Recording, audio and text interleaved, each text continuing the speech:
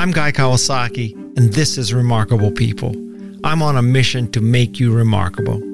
Helping me in this episode is the remarkable Eilert Fishbach. She's an expert in motivation and decision-making. More precisely, Eilert is a professor of behavioral science and marketing at the University of Chicago Booth School of Business. She's also the former president of the Society for the Study of Motivation. She has served as an associate editor of several journals, including Psychological Science and the Journal of Personality and Social Psychology. She earned her bachelor's degree, master's degree, and a PhD in psychology from Tel Aviv University. Today, we're going to discuss her new book, Get It Done: Surprising Lessons from the Science of Motivation. In this book, she provides a powerful new framework for self-motivated action. Here's what Angela Duckworth has to say about Eilert. Quote, "I don't know anyone, scientist or otherwise, who knows more than Eilert Fishbach about the psychology of goals." I'm Guy Kawasaki, this is Remarkable People, and now here's the remarkable Eilert Fishbach.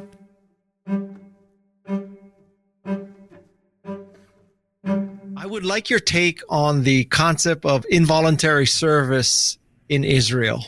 That's a difficult question. This is the first, you don't want to ease in with how are you? What's the weather in Chicago? Well, let me know. I want to know what you think of involuntary service in Israel. Yeah. It's one of the few countries that does that. Yes, and I didn't like it when I had to do it. This would be an understatement. I really didn't like it. I ended up meeting my husband there, so it ended up working just fine.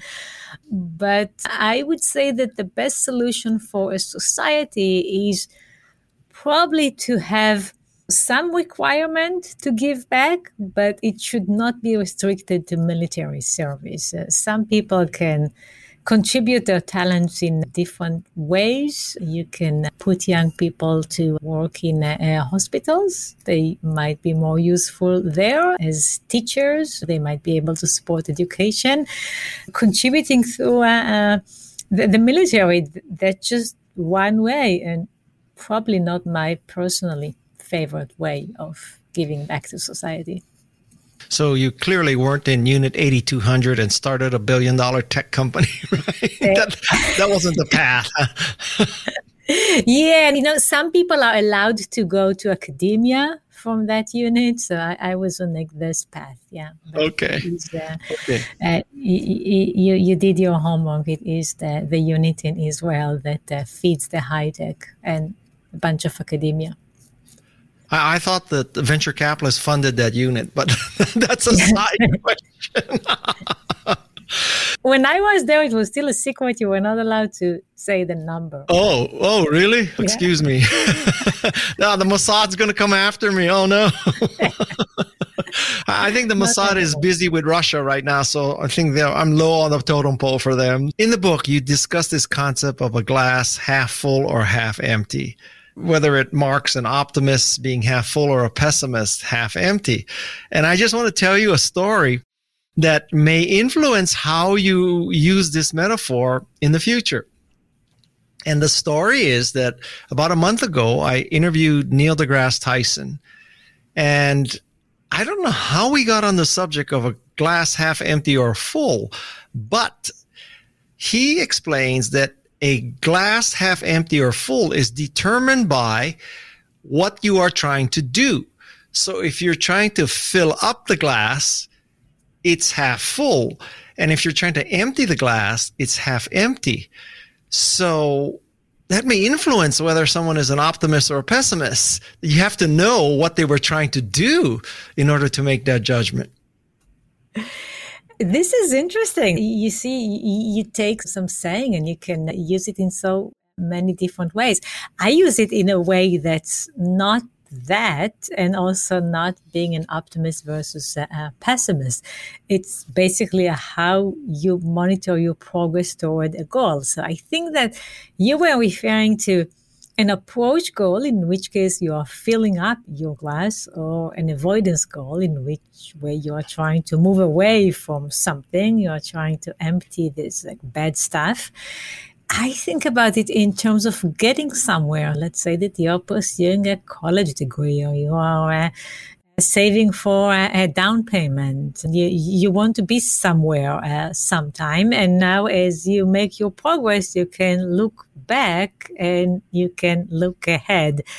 As it turned out, looking at the right direction will affect your motivation, such that if you look back at the beginning, your progress will seem faster than if you look ahead. If let me give an example. If you're thinking about a 4-year college degree and you are finishing your first year, then you are already 1 year into it, which seems to have greater impact on the goal than if you think that you still have 3 years to go.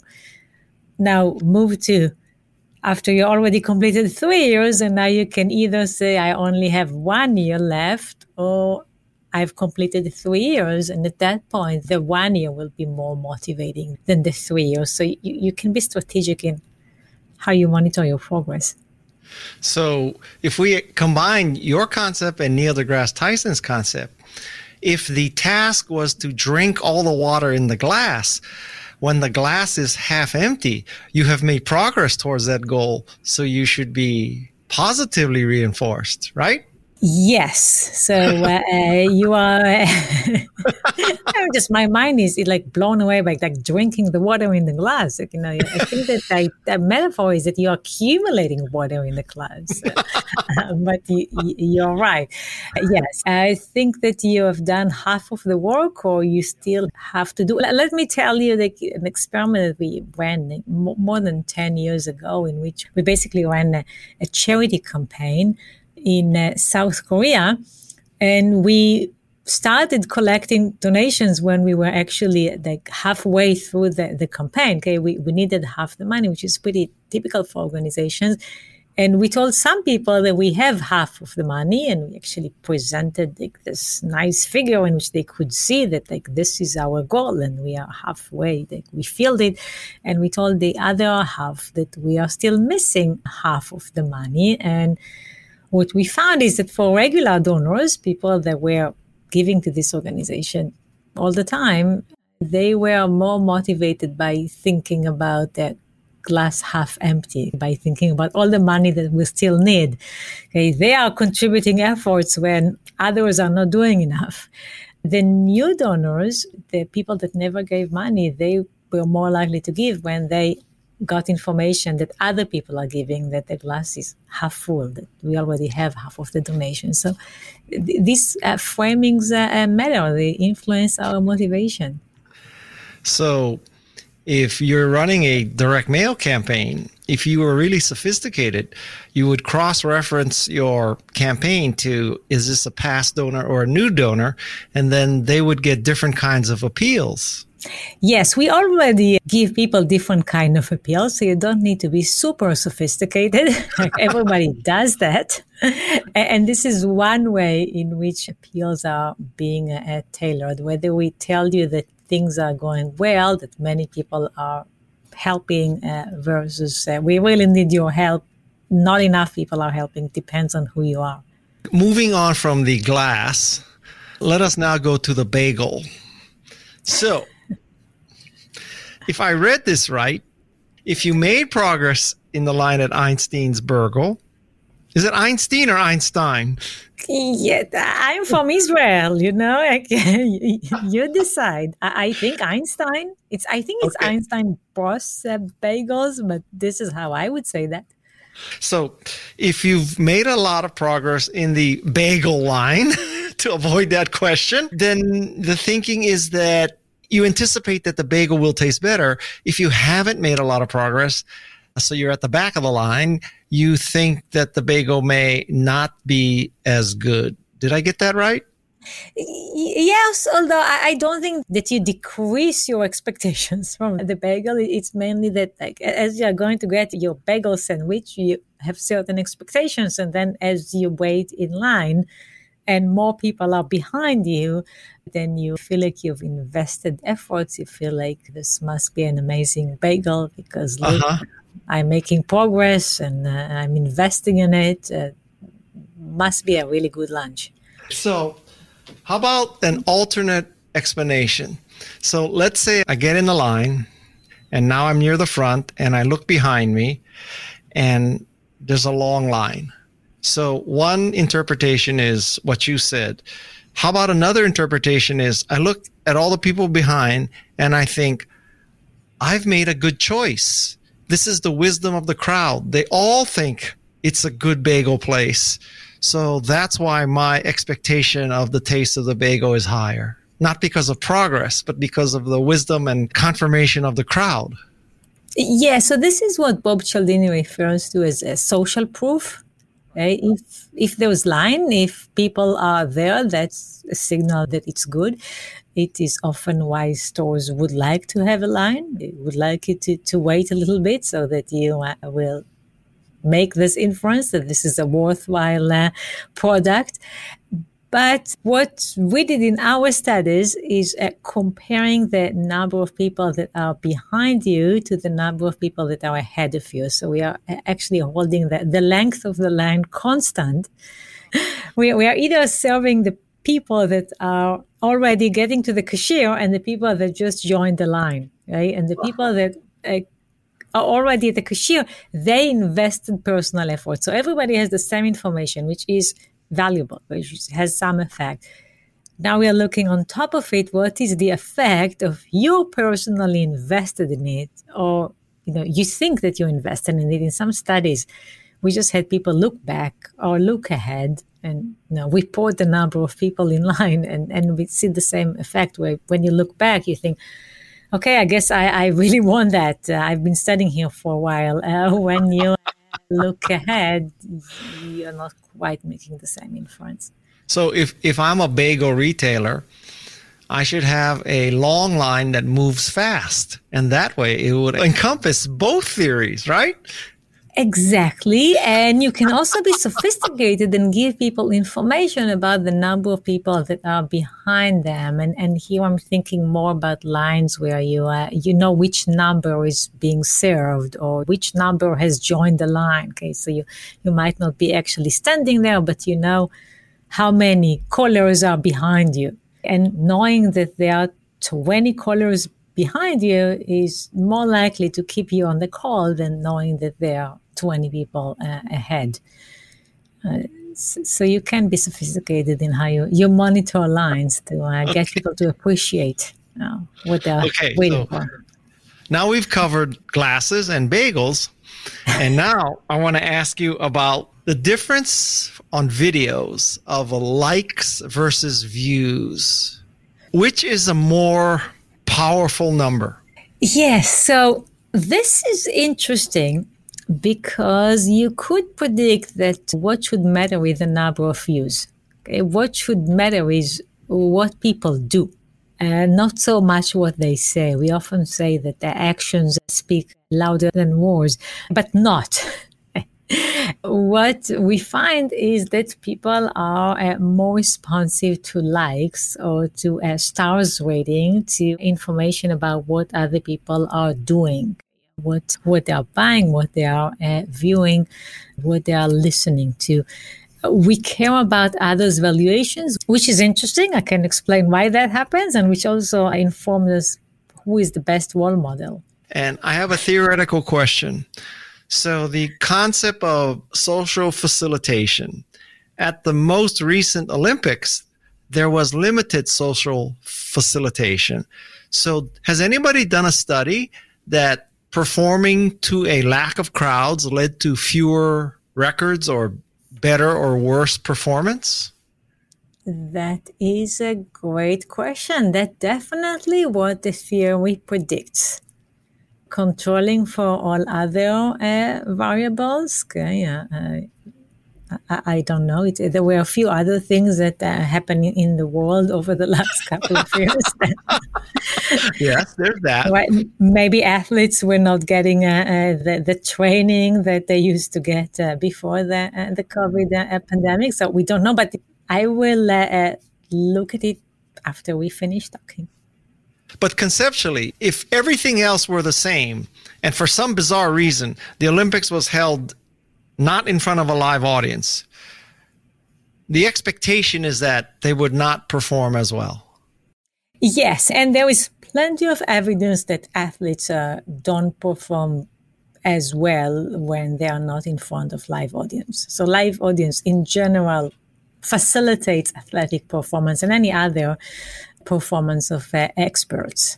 Now we're going to move on to COVID. I think in the United States, to a large degree, the avoidance goal of avoiding COVID did not work for many people. And do you have an explanation why the avoidance goal didn't work? Well, avoidance goals are not great to begin with.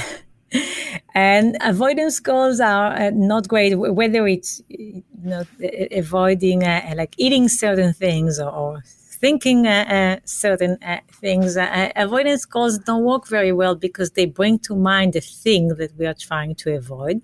So, I'm trying to avoid whatever. I'm trying to avoid red meat. And how do I know that I avoided red meat? I ask myself, are you avoiding it? And I, by that, bring it back to mind.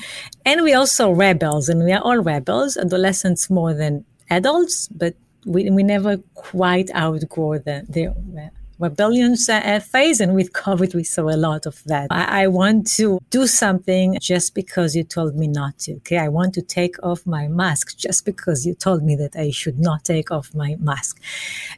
So when avoidance goals are good, when they convey urgency, and like using my red meat example, if I tell you that you should stop eating red meat, then you think that you should probably stop eating it today. If I tell you that you should eat more vegetables, then you think, well, I can probably do it in a week or so. It doesn't seem so urgent.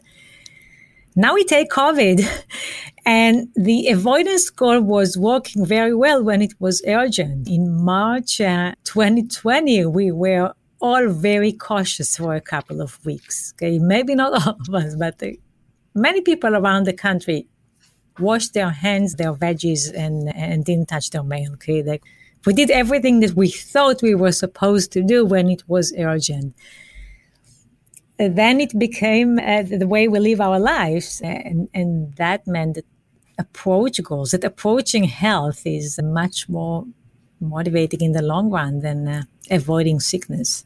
Well, so now for a more generalized question, which is, so basically, what are the qualities of a good goal? Oh, there are many. So try to summarize what makes a goal good. Well, let's first define good in terms of motivating, because good can also mean that it's good for you. So hopefully you chose a goal that is good for you, okay, that will not involve like extreme sports that causes injury. You're not risking your life. It's not like unhealthy diet. It's something that's good for you. And then we're trying to create a goal that is motivating. And that goal should probably be an end state that you want to achieve and not the means to get there. So it's the destination, okay? It's what you want to achieve. It is a goal that has a number attached to it, usually, how much and how soon. It is a goal that has the right incentives. It is a goal that is intrinsically motivating, that while you know exactly where you are going, get value from doing it, from going there. And in my book, I give as an example the goal of getting to the summit of Mount Everest, which, by the way, is not always a good goal. Some people are trying to get to the summit of Mount Everest when the weather is bad. Yeah, I don't recommend that goal for everybody and in every condition, but it's a very motivating goal because if you want to get to the summit of Mount Everest, you're not doing it because you're trying to train for another mountain. That's the thing itself. The target is very clear. There is a very specific spot that if you were standing there, then you achieve that goal. There are great incentives. Okay? People will admire you even more than they are now. You would be yet even more remarkable.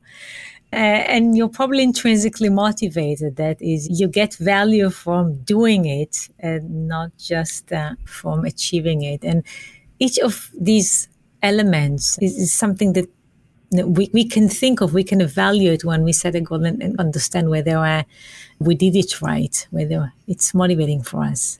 And you would also throw into this qualities of a good goal that it's an approach goal as opposed to an avoidance goal? Yes. Yeah. I don't know how you would even think about it as an avoidance goal, like avoiding not climbing Mount Everest, avoiding walking on flat surfaces. It's the thing that you want to achieve. In general, no, avoidance goals, we see them mainly with eating, with diseases, with smoking, alcohol, the main things that people want to avoid. And it's better if they can think about what they want to approach instead. I don't like diets, okay? And I don't like diets because well, first, because I like food. But second, because they're often like framed in terms of removing items from your menu and not doing certain things. And I think that it's much easier to follow a regimen of doing something that is exciting, that's fun, that's getting you there, than removing parts of your life.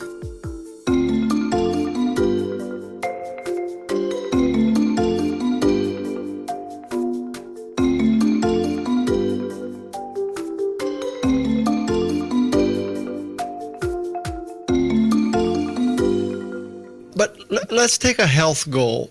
So you said put a number on it. So are you saying my goal is to have such and such a level of cholesterol versus my abstract goal is to be healthy?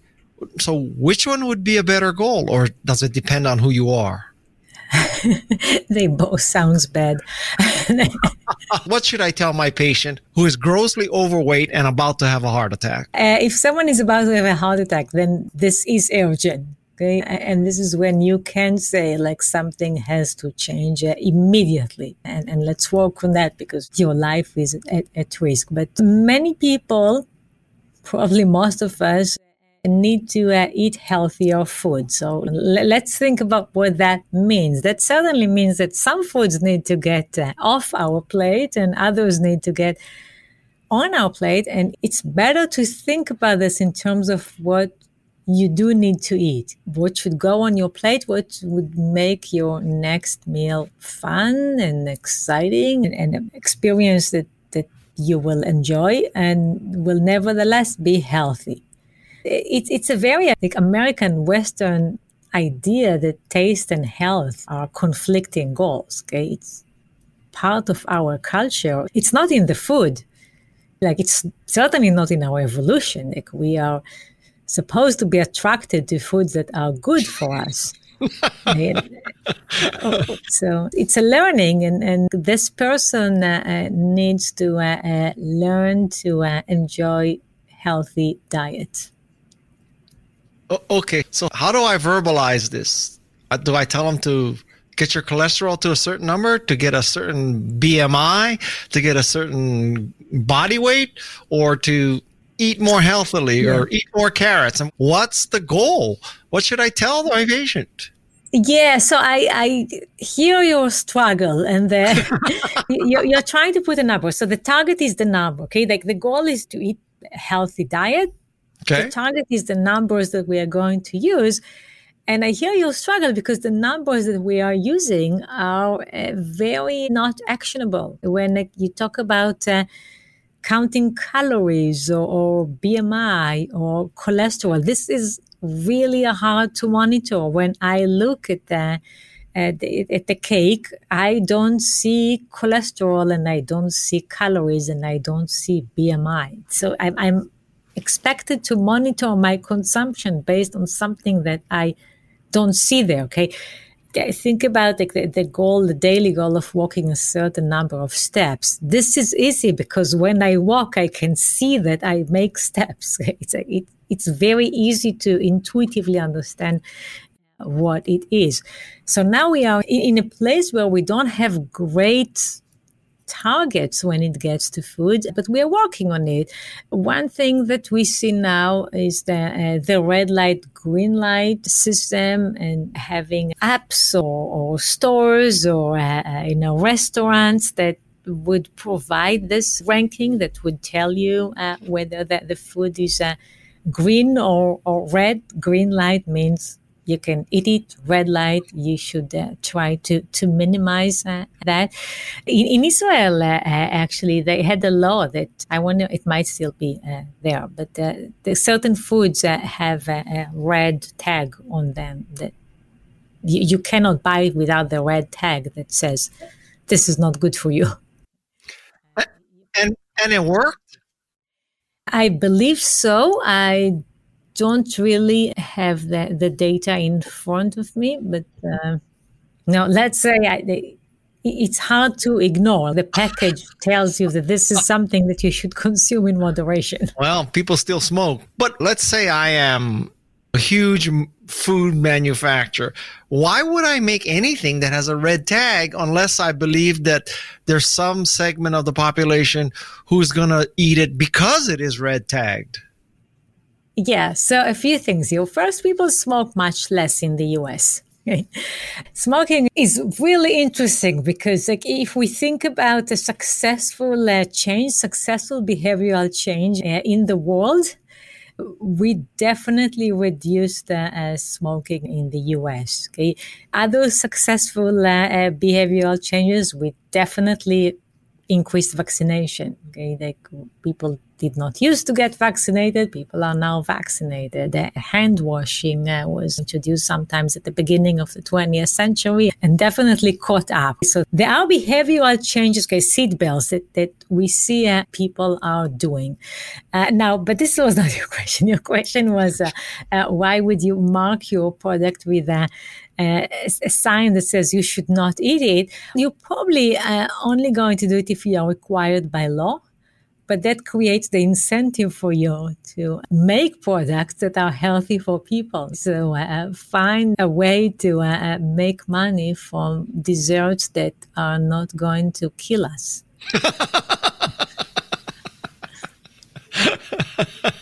That's a worthy, talk about an avoidance goal. Okay.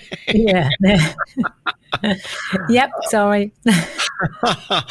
So it seems to me that if you watch what politicians do, the overarching goal is get reelected. That's the goal, as opposed to dent the universe, make the world a better place, create a, personal history that you can be proud of, et cetera, et cetera.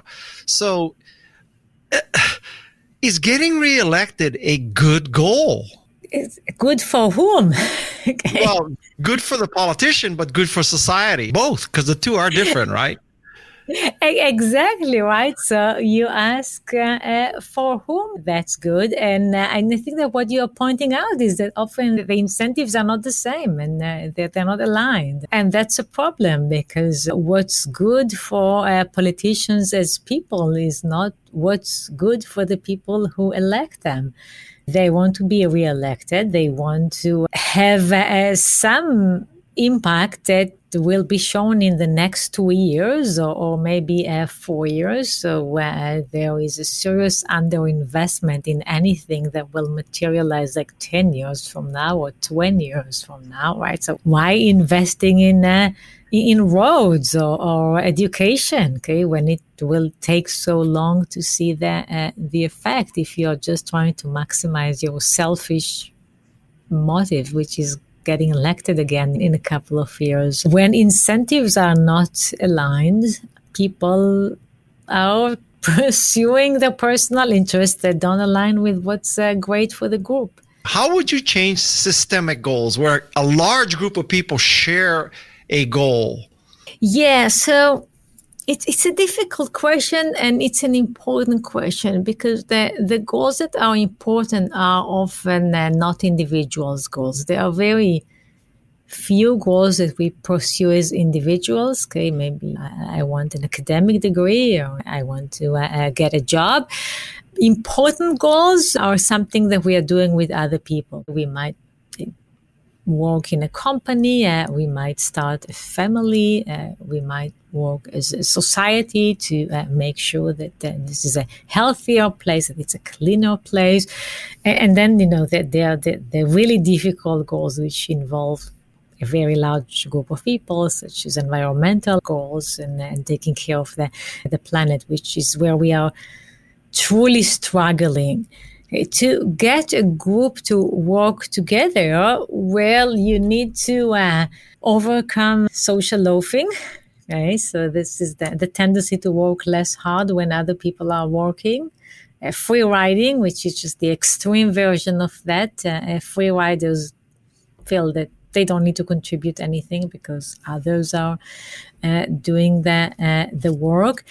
You need people to see themselves as part of the group. So group cohesiveness is really critical. And to the extent that you're part of a neighborhood or a society where you feel that this is part of who you are a Chicagoan for me, okay, that you are a member of the University of Chicago and you want to be part of this community, you want this community to thrive, you identify with that, and it is easier to get people to help the group.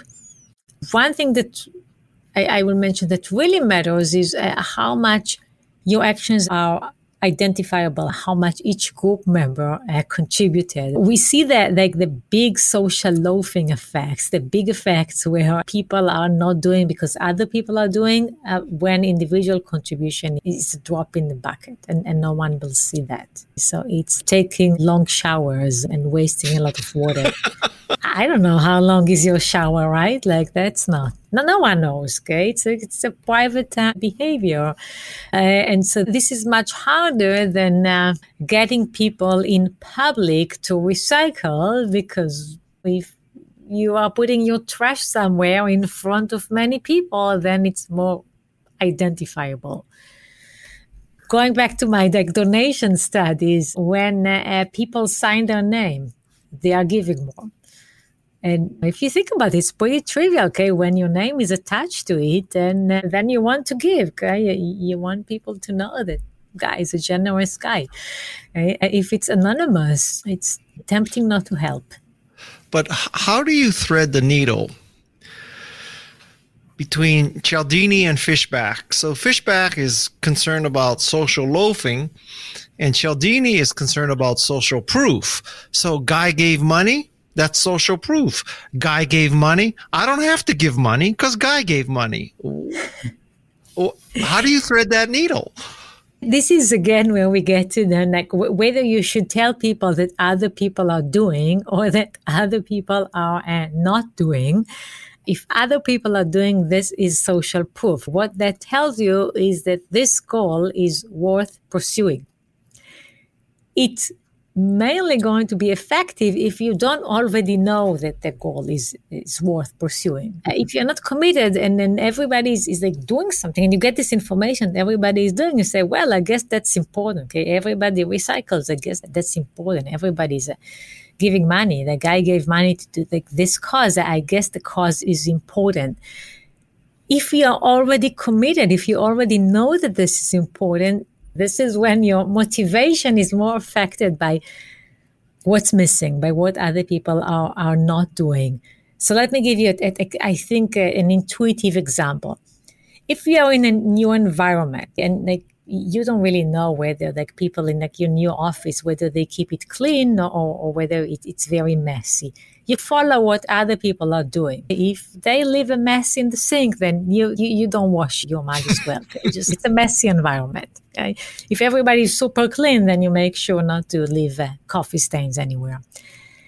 If it's your home, okay, your family, the group to which you are more committed to than any other group in the world, now we see that you coordinate with others. Like if they're already doing the dishes, then, you can check off for tonight. If no one is volunteering, then you will do the work. You compensate in your behavior to what other people are doing. If my spouse is already making dinner, then I don't make dinner. I will read a book. If he reads a book, then I will step in. You see this coordination that is less Cialdini's social proof and more of me talking about how we coordinate efforts with others. Somebody should tell teenage kids, because so far social proof of me doing dishes hasn't worked, and me not doing dishes and assuming coordination has not worked. So do you have any, how do you get that done? Yeah, so this is interesting. So there is work on financial goals in couples that comes to mind by John List and John Lynch. John List is another person. John Lynch. So John Lynch who does financial decision making. And what he finds, which is really interesting, is that couples tend to divide their financial responsibilities, such that one person is doing the finance and another person doesn't know anything. And that means that the longer they've been together, the more the person that's responsible for the finance becomes more financially knowledgeable, and the more the person that's not doing the finance becomes financial dummy. And so couples that were together for 10 years, you see this huge disparity. One person knows a lot, the other person knows nothing. Couples that were only together for a couple of years, they are pretty similar in how much they know. Why am I telling you about that? Because I think that with our kids, there is often this pattern where if you are doing the dishes and bringing the food and doing the laundry and provide all the services, the more you provide the service, the less they even develop the abilities to do that. They are just in this ecosystem where someone else is serving their needs, and then we are in a system where, I have a friend that once told that raising children is like running a hotel that's about to lose a star every day, right? Like the food that you made is not good enough, okay? Like the soap that you provided is not they smell good enough. It's you have clients, okay, and you need to serve them, and this is because you kind of divided the work, such as someone is doing all the work and the other person, the adolescent, is the customer. So, you need to change that. I need to change that for my household. So how is it on a kibbutz then? The kibbutz that I grew up on is very different than the kibbutz right now. Okay, like the kibbutz where I grew up, I was completely socialist. There was no private property. I didn't own my clothes. I didn't have my own shower, where all the kids were showering together until third grade. Very different than how I live now. Now I get the best shower in the world, I believe. It's big. It has several shower heads. I really overcompensated. But anyways, it was a different system where we did not have private property, and we were very much responsible for knowing how to work and make our food. And we were pretty independent, definitely compared with my own children. And people live their whole lives this way, or is this the thing that you just... Well, I guess my parents' generation lived most of their lives. Okay, so the whole experiment did not hold for a long time. So my grandparents' generation, they started this whole kibbutz business. They grew up in their non-socialist families, and then they were the generation that started the experiment. My parents' generation lived like that most of their lives, and I guess that my generation was the generation that ruined it. Now you got long showers. Yeah, and I'm at the University of Chicago, which is the opposite. This story has nothing to do with anything, but the first time I went to Israel, Everybody in Israel has at least 3 cell phones, right? So there's all these cell phone conversations going on. And I keep hearing people say, Ken, Ken, Ken. I'm thinking, how come so many people in Israel are named Ken? And it took me quite a while to figure that out. And if you haven't been to Israel and you're wondering what the hell this story is about, you go figure it out. But anyway, that was my experience in Israel. And you're not going to tell the listeners what Ken is? Nope. That's why God invented Google, so they can go figure that out. Up next on Remarkable People. It sounds like one of the issues that high-tech companies are struggling with is the interest, the growth, allowing people to do something meaningful and interesting. And they're not necessarily struggling because they are worse than other companies, but because they are hiring people that really care about that. And so their employees are the people that on our surveys say they want to do something meaningful. They want to make impact in the world.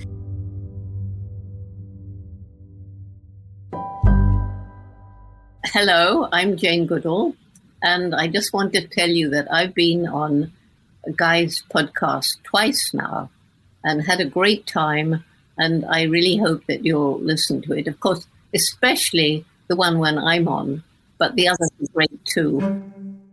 You're listening to Remarkable People with Guy Kawasaki.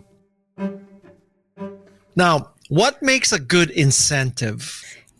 What makes a good incentive? Well, incentives are mini goals. So presumably usually when you motivate yourself, at least, you don't work for the incentive, you work for something else. And the incentive is something that you get along the way. You want to go to the gym to be healthy. And the incentive is that you'll get yourself some nice cup of coffee after the exercise. Ideally, the incentive is coming close to when you provide the action.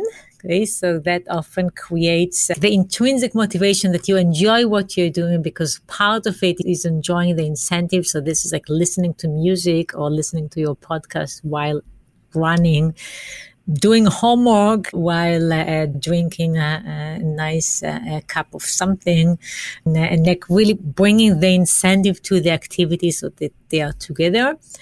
If not, like in proximity, the ideal incentive is probably just one incentive and not too many of them. Too many incentives can confuse us as to why we are doing this action in the first place. They create what we refer to as either over justification or dilution of the connection between the activity and the original goal. You're not really sure why you do that.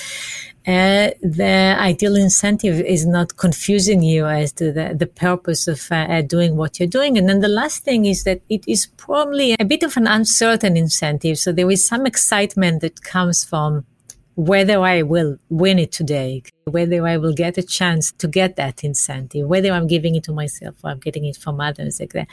A bit of excitement about whether it will happen, and the challenge of making it happen makes incentives work better. So I just gave you a lot of abstract information.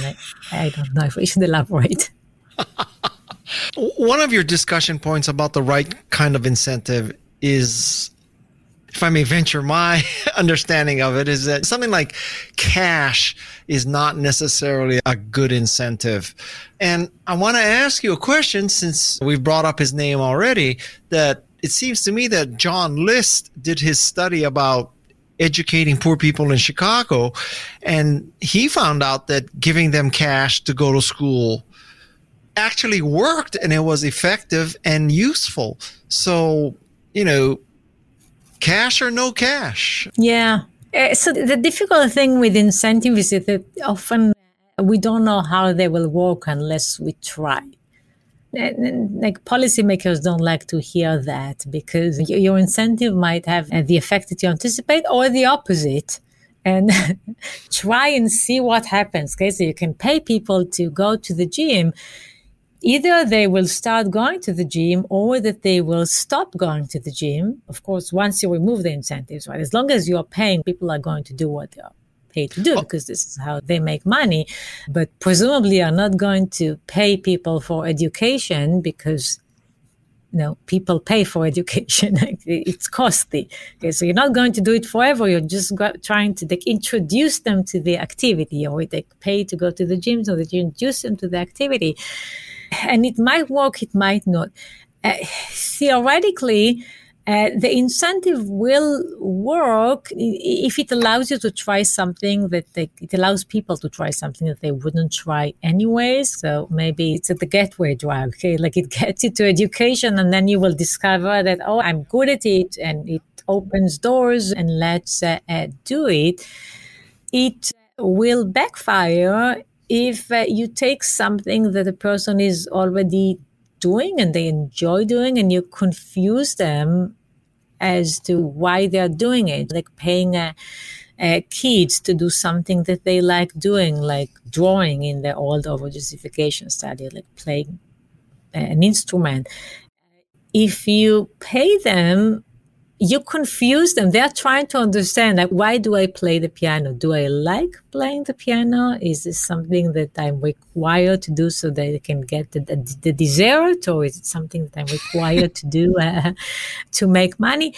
And kids will get confused. Now, an adult that already knows if she likes playing the piano will not get confused. Like a pianist, when you pay her for her performance, doesn't think that she likes playing less because you paid her. She already knows that she likes playing and she wants to make a living out of it. And these people will actually play more if you pay them. So it's a bit of a long answer, but you really need to analyze what your incentive does in the context and then run the experiment. So let's suppose that Tim Cook calls you up and says, I am truly facing a great resignation. 10% of my workforce, now that I said you have to come in 1 day a week and soon you'll be coming in 3 days, I am having a great resignation. So to help me solve this problem, how can I motivate this? How can I get this done? What kind of incentives? What kind of goals? What kind of targets? What do I do so that people aren't quitting Apple? What do you tell him? Yeah, when he calls me, this is when I'm supposed to say that we talk every month or so, right? But I talk with many managers, not him, that are dealing with resignation and with trying to understand what's going on and whether the resignation is even healthy. Maybe people were stuck in jobs that they didn't like, that weren't good for them. And maybe we have a bit of a shift and some musical chair where people are going to find a better match. Maybe some people discover that they don't like to work outdoors and other people discover that they only want to work outdoors, and like people are just shifting and moving, and that's good. We had this great disruption and we are repositioning ourselves. When it gets to keeping your employees satisfied, we know that there are 3 basic needs that people are trying to satisfy at work. They are trying to get money. Okay? They want salaries. They want perks. They want to do something that is interesting. They want to use their mind, or at least not to be too bored. So they want to be interested, and they want to make relationships. They want to make relationships with other workers. They want to maybe have power. They also get their status. So their relationships with their neighbors depend on their job. If someone works for Google, then their family and neighbors might have different relationships with them because they can say that they are Googler. I would try to understand what is missing from the recipe for your employees. And it sounds like one of the issues that high-tech companies are struggling with is the interest, the growth, allowing people to do something meaningful and interesting. And they're not necessarily struggling because they are worse than other companies, but because they are hiring people that really care about that. And so their employees are the people that on our survey say they want to do something meaningful. They want to make impact in the world. And when you are working for a giant, it's often hard to see that. And when you're working for a company that in the past were mainly focusing on the social aspect and making work fun and like food and clubs and whatever, and that was supposed to compensate. So the salaries were great and the social aspect was fine. And that was supposed to compensate for maybe lack of interest. Now the social aspect is less there. People are working from home. They want to know whether they make a difference in the world. How can you help with that? But it's interesting. You didn't exactly say pay them more money, which seems to be kind of the knee-jerk reaction. The thing with paying more money is that usually everybody else matches. So it doesn't quite... it just leads the industry to pay more money. I mean, you can pay more money for a specific employee that you're trying to keep, but if you're just like increasing the pay for everyone, then Facebook will have to do the same, and it will be good for the people, for the high-tech employees. So sure, but it's not going to create a competitive advantage for you usually. I want you to talk about forming a good connection with your spouse using this concept of getting things done and goals and mutual goals and supporting your spouse's goals. So pretend you're a marriage counselor right now and let's bring in this topic of goals with your spouse. Yes, thanks for asking. It's one of the new hot areas in motivation science and in studying relationships. We have more people that are studying the intersection and a greater understanding that relationships are built on supporting each other's goals. That a relationship usually starts when you're helping each other. We often meet people around, doing something together. It could be like a hobby that we help each other with. It could be anything. Certainly, when two people start a family, then they are instrumental for each other. But also, I might help my partner's educational goals. They might help my financial goals.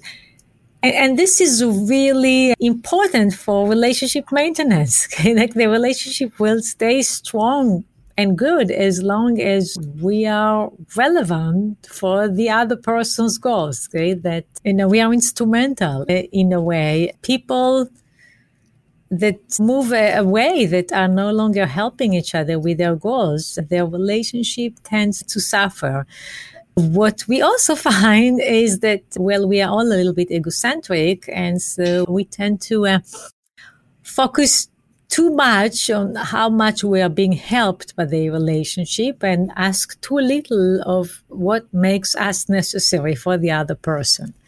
And so my relationship satisfaction, and this is something that we find with some recent studies, relationship satisfaction is a function of how much the relationship supports your goals, okay? How much the other person knows who you are, and less so by how much you know them, how much you support their goals. However, it's mutual. If you support them and they support you, that both parties are happy in their relationship.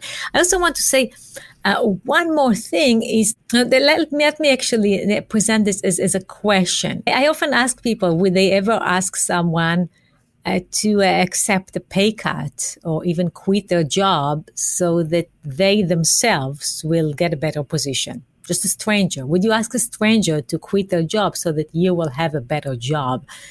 And most people say no, right? Like, that sounds terribly selfish. But then you say, and what if that stranger is your spouse? And this is when people say, yeah, I guess I will ask my spouse. And this comes up when one of the spouses gets transferred or offered a job in another place? Exactly, yes. So in the relocation, we are willing to be more selfish with the people that are close to us because we see ourselves as part of one unit, great? It's right. Not that you versus me, it's us. be aware that in this us, there are two people, and if one of them is not being served by their relationship, if their goals are not supported, then this relationship is not going to work. Now, I just want to point out or make an observation, and you tell me if I'm right or wrong, but this past discussion about spouses has been about supporting the other spouse's goals. That's different than sharing goals. My wife likes to hike. I like to surf. We don't share hiking or share surfing, but I should support her love of hiking and she should support my love of surfing. Is that what you're saying? Yes. And when you do something together, then it's very intuitive that when you are both on the kayak, then of course you're supporting each other's goals. But it's not necessary. If your wife goes to school and you keep working to pay the bills, that's a very common way of supporting. So most couples are not, like, at least not all the time, working on the same thing. There is certainly some division of labor and different interests, and that's good. Okay, that makes the person interesting. You need to be useful for them. No, I just thought of one last question. I promise, this is my last question. I promise you. Oh, I'm enjoying myself, just don't ask about astrophysics. Probably most podcasts don't go this tactical and this specific. So we discuss spouses. What about kids? How do we help them set good goals? How do we help them get things done and make progress? Yes. How do we help them? I think that a lot by an example, okay, by an encouragement, a lot by supporting their intrinsic motivation. Okay? One of the common mistakes that we observe is that parents rely on extrinsic motivation. So you should eat that food because it's healthy, because it will make you bigger and stronger and smarter. Or you should study math because in a few years you will want to go to college. This is like telling an adult that, in a million years you'll want to do something, and therefore you should work now, right? Like, why should someone who's 12-year-old worry about college? Try to make the healthy food tasty, the homework fun, and that is engaging. That is something that maybe we do with the family. Maybe we do well playing music. With sports, actually, often parents have the right intuition that sports for children should be fun. It's not about running the treadmill. It's about playing something that they enjoy. Help your child find their passion, okay? Identifying the goals that they enjoy pursuing, that they are willing to be passionate about, and then lots of personal example. Don't tell your kid to do something that you don't do. Like wash dishes? I wash dishes. I swear I wash dishes.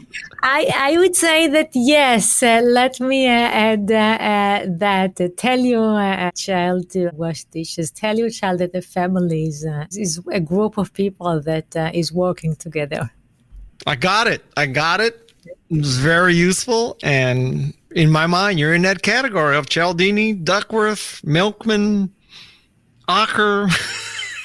Wow, I'm happy. They are good friends. They are inspiration. And maybe with your help, we can make the world a better place. We are counting on you because we don't talk to the public as much. And I look forward to the day when you win your MacArthur Award. And I'll say, I knew her before she won her MacArthur Award, okay? That might be as close as I'm going to get, but thank you, Guy. Everybody needs goals, right? That's like climbing Mount Everest. Well, don't die trying to get a MacArthur Award. I hope you enjoyed this episode with Eilert Fishbach. If you want to be remarkable, you have to accomplish goals. Eilert Fishbach is truly an expert in this field. My thanks to Jeff C., Peg Fitzpatrick, Shannon Hernandez, Madison Nismer, Alexis Nishimura, and Luis Magana. They help me accomplish my goals. I'm Guy Kawasaki. This is Remarkable People. Until next time, be safe, be healthy, and remember, vote as if your rights depend on it, because they do. This is Remarkable People.